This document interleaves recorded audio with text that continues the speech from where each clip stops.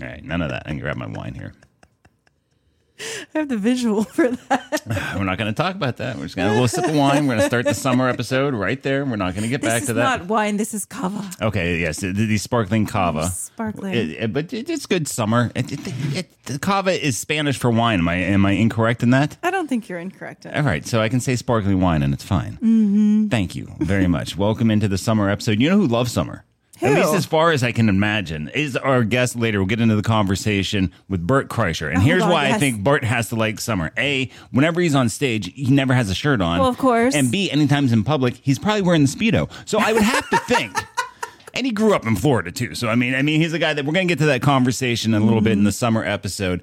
I think we are a little bit jaded living here on the beach. Oh, my gosh, yes. Some of the things that people love about summer, I think we get all the time. Warm temps, right off the top. If you Google, what do people love about summer? I mean, I assume most people love summer. I get it. There's probably that like 1 or 2% that are, hey, I don't like summer. It's too hot. And I got to wait for it to cool. I get it. There's somebody like that on my Facebook page. Yes. Oh my God, stop it. All right, just wait for your pumpkin spice latte in a couple months, and that's going to come out like in a month when it's still hot out. That's true. All right, but the things that people love about summer, I think we are somewhat jaded. We have all the time. If you Google what do people love about summer, warm temps. Yes, okay, of course. Yeah, okay. Bright blue skies. We get that all the time around here. Going to the beach. We are very fortunate, and people use the term blessed. It's okay. It is 2 blocks away. Very fortunate, and that's where we love to be. We take a walk around your neighborhood. Anyone can do it. You can get out of your house. You can go for a walk. That just happens to be our neighborhood. And that's where I get the most jaded is at the beach, because it's like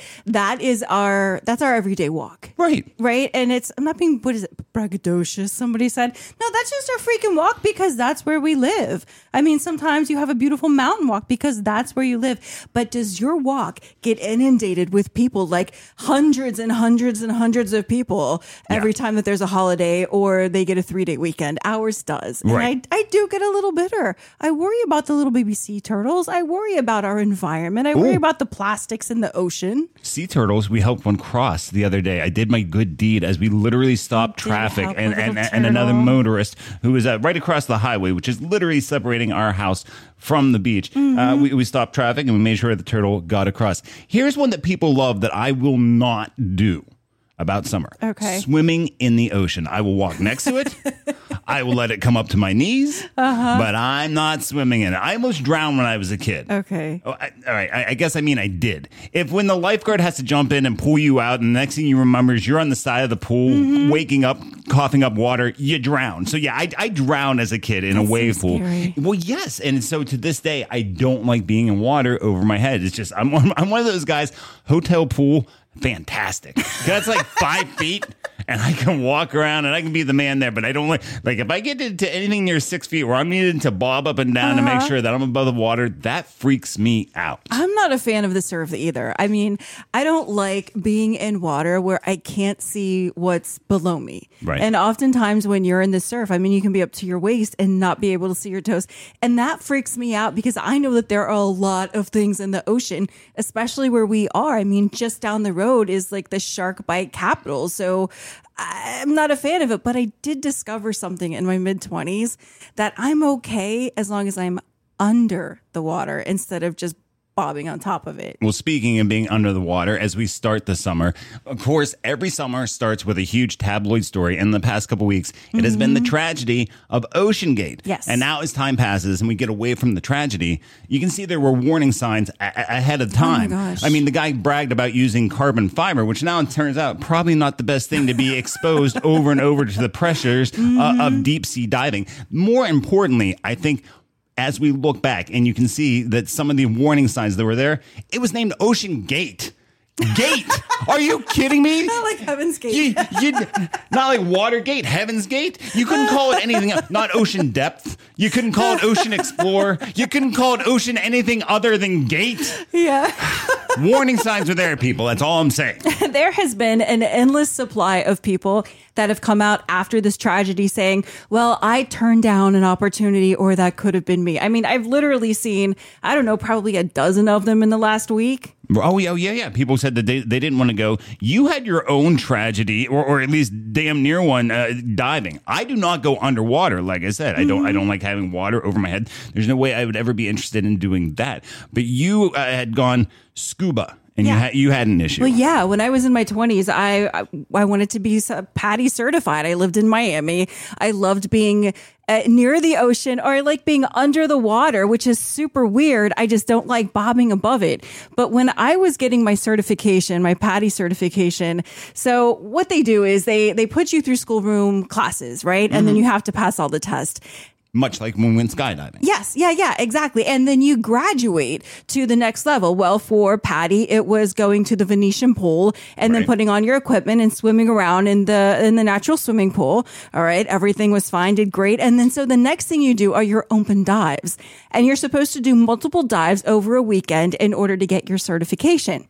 Fine. We went out there. First day, everything goes fine. Second day, first dive went great. It was the last dive on the second day where things went seriously sideways. Right. So we went down and there was a group of people, and I was there with my then very, very good friend and the instructors and then some other diving people. Well, he took us to a wreck. And as first-time divers that are just getting your certification... I'm not someone that knows anything about this. You shouldn't be doing that as a first-timer. No, you should not be doing that as a first-timer. And you shouldn't have been going down to the depths that we were going down to. I mean, we were going down to, I want to say that it was like close to 90 feet. Which is, I think it's a few different atmospheres, which the important part is that you have to take your time coming back up. And the bends, because of the bubbles of air in your bloodstream. Yeah. See, this is my Jeopardy knowledge. So we're down exploring this wreck, which was truly amazing. I mean, it was absolutely amazing. And had not things got weird, I probably would have really gotten into this sport. But there was an older gentleman, and I'm using that term very loosely, down there diving with us, and he panicked. He panicked in the middle of this wreck. I don't know what happened, but I was in his direct line of sight when he panicked and was starting hyperventilating. And he reached out and he grabbed my it's not your spares and octopus, but he grabbed my air source. Your respirator on your mouth. He took it. He out literally, of your mouth? Yes, he took it out of my mouth because he had panicked so much that he had gone through all of his oxygen. So he was just reaching for whatever he could reach for. Oh, good God. Yeah. Now, one of the things that they teach you is the proper way to do it. Like you signal to your partner that you're diving with, that you're having issues, and there's a procedure for it. They can take a breath and then they take their respirator and they give it to you so you can take a breath, and you do like this buddy system until you get to where you need to be or you get to safety. This dude did not abide. First of all, I wasn't even his diving partner, so he shouldn't have been anywhere near me. And he definitely shouldn't have grabbed my respirator. And then he just tried to shoot to the top, holding on to my equipment. So I had to have almost a little fight with him. Had to bust out the knife. Diving knife. I still have it in my drawer. You do. I did not bust out the knife, but I did get my respirator back from him. And because he had used so much of my oxygen at this point, I ended up having to do that buddy share system with the person who was actually my diving partner until we could spend enough time to come up without getting the bends. You want to talk about coming back onto a boat with an attitude. I'm getting flushed right now just thinking about it because I don't tell this story often because, I mean, it's true. People will cut corners, when they think that people aren't watching, and bad shit can happen. Well, okay, now I'm just reminded of another summer experience that we have had together. And you talk about diving underwater, but we have gone skydiving together. Yes. And that was an experience in and of itself. I have gone twice in my life. Mm-hmm. First time I went, I stuck that landing like my name was Mary Lou Retton. I was coming off there beaming. I should have been on a Wheaties box. I was so happy, so proud. Literally come down. And if you don't know, like you said, much like the scuba diving, you have to take some classroom classes. And there's 3 different ways you can land. You can land it by actually, like I said, much like a gymnast, sticking that point landing. Mm-hmm. You can also come in running a little bit if you're coming in with a crosswind. There's also, if it's a very hairy situation, you can come in on your ass, right? Yes. You can just kind of scoot along. Yes. So as I knew this, I didn't pay as much attention in the classes when we went together because I had been through it. I kind of knew what I'm doing. And also, these are tandem jumps. So basically, my theory is I'm trusting the dude on my back because he doesn't want to die either. I just know when we come out of there, the two things you need to do. You need to arch your back and your feet to get them out of everyone's way. Yep. And just pay attention to what he's saying beside you, or behind you, I should say. So as we're going up, everyone, you have to sit straddle. You straddle the person in front of you, straddles between your legs, and everyone is packed in the plane that way. You are packed in maybe 2 or 3 in front of me. Yes. And when you went through this is simply, you weren't even scheduled to go. This was a friend of ours had backed out and decided at the last minute they didn't want to do it. They had a chute already packed, and they just looked at you and said, hey, you sat in this class. Do you want to go and jump with us? Yes. And had I thought about it, I would have said no, but it all happened so quickly. I'm like, yeah, sure, whatever. Let's do it. Well, when you say happen real quickly, and I get into this with our conversation coming up with Bert Kreischer, The Machine, new movie available now, and we'll get into that. But with you, when we're in the plane, and like I say, 2 or 3 in front of me, and I get into this with Bert when we talk to him, there's no feeling like seeing your wife sucked out of a plane. It is, you know what it's like when you go to the bank, you put that thing in the chute, that's what it's like. If you can imagine, and you didn't have to see that from me. I mean, No, you saw I it didn't. from your perspective, but you're looking at the plane, you're paying attention to the person, you're not looking at me. I'm looking at my wife. Yeah. They said jump, and I'm okay. Okay, and at that point, my fingers are crossed. I just hope she's okay. Yeah. I don't know. And then I go out with my guy. And we, by the way, had just had a major storm come through the area. We had to actually delay the jump for about 45 minutes because of the storm. And when we get out of the plane, I am 14,000 feet in the air when I hear the gentleman on my back, no longer attached to the plane, nor am I, and he says, oh, shit. Not just once, but maybe 4 or 5 times. Oh shit! Oh shit! Oh shit! And I clearly say, "Oh shit! What?" And he says, "Wait! I got it." And what he had got, if you see the photos, and we do have those available, is when we came out of the plane, I'm upside down. Somehow the wind caught us, and so the parachute is underneath us while I am on top. We flip over, get turned around properly. However, we didn't land back at the jump site. We had to land somewhere, basically in somebody's backyard. And I thought that I had the time, damaged my knee. Turns out maybe sprained it a little bit. It was a rough landing. You flew through a cloud for I don't know how long. A long time. I flew through a cloud for what felt like, I don't know, minutes. And it was very strange. I'm glad I did it once. I don't plan on doing it again. Now, retrospectively, again, maybe there were some things that could have been done differently, but we all turned out okay. And let me tell you, it was the longest 45 minutes waiting. Because they hadn't heard from you. They lost communication, if you will, because you guys didn't have your cell phones for whatever reason, and they didn't know where you landed. Right. So for 45 minutes, lost comm, I think is the term that I've seen thrown around for the last week. And before we get to our guest, Bert Kreischer, I do have this picture to show you. You don't even know I have this on my phone. Look at this phone. Okay. Right here, picture. Tell me what you see. I went straight to Bert's Speedo. Like, he would love to hear that. He would love to hear that. I bypassed all of Bert and I went straight to the Speedo. And then I had to figure out, well, who in the hell is where? This has got to be a 4th of July picture. Well, what that is the machine standing on one massive machine. That boat has 4 engines on the back, and that is the machine standing on a machine on Lake Michigan. Actually, that is in Michigan where they took that, and that was just last weekend. That boat moves. He was out doing that. And speaking of the machine, his new movie was out in theaters. You can now get it on demand. You can buy it. You can rent it. You can watch it. So much fun having a great conversation when we caught up with Bert Kreischer. All the time. Bert, brother, I appreciate you calling in. We do need to talk about the new special. But before we get there, what about the house construction? Last time I saw online, you're doing the Facebook Live stuff. And is it close to being done yet? No promises, but it should be done when I get home. I'm in New York right now. Right. And my wife said it should be done. We got the countertops in, the bathroom's all set. And so as soon as that, we're going to move into that section of the house and let them redo the other bathroom. Well, I would hope. I saw it the last time I checked in and I was watching on the Facebook Live, it was your daughter coming out of the porta potty. That's got to be rough for a kid. Oh, she loves it. When you grow up, and I'm not saying I'm rich, but when you grow up without, not broke. Yeah. The idea of having a porta potty in your front yard is almost like romantic. If that's romance for your daughter, I don't even want to know about her dating habits when she gets older. Oh, like they get stuff like that, like skipping rocks for them is a treat. They're like, whoa, can you believe this? I'm like, yeah, that was called our iPhones when we were kids. Yeah, that's about right. Now, I know you've got the new special coming out, but if people don't know, the story of the machine goes back to a true story when you were in college, right? Yes, when I was 22, I got involved with the Russian mafia, and we robbed a train. And that's not a joke. That actually happened. That is a true story. It's not a joke at all.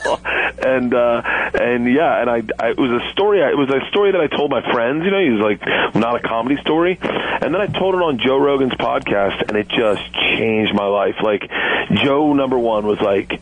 It was very wise of him, but he said, you need to tell it on stage. I was like, I don't tell it on stage. And he said, listen, if you're listening to this right now, you make him tell it on stage. Do not let him get off stage without telling it. So I was forced into telling it on stage, and I figured out how to tell it. And then all of a sudden, it changed my stand-up because I figured, oh, well, if I can do a 12-minute story and get an applause break, I can definitely figure out shorter ones and quicker ones. And then it really, it just changed the way I worked and redefined me. Yeah, I mean, it's more about telling those personal stories and finding the humor in it than the quote-unquote telling jokes.